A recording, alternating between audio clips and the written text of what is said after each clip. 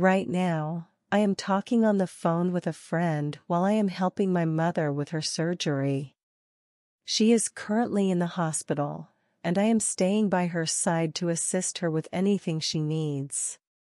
I am very grateful to be able to be here for her during this time.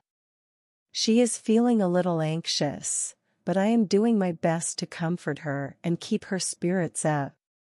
We are both very tired, but we know that we have to stay strong and keep pushing forward. Overall, I am just happy to be here for my mother and to be able to offer her the support she needs. As I am helping my mother, I am noticing how brave and strong she is. She is enduring a lot of pain, but she is not complaining. She is staying calm and trying to relax as much as possible. I am impressed by her resilience and determination.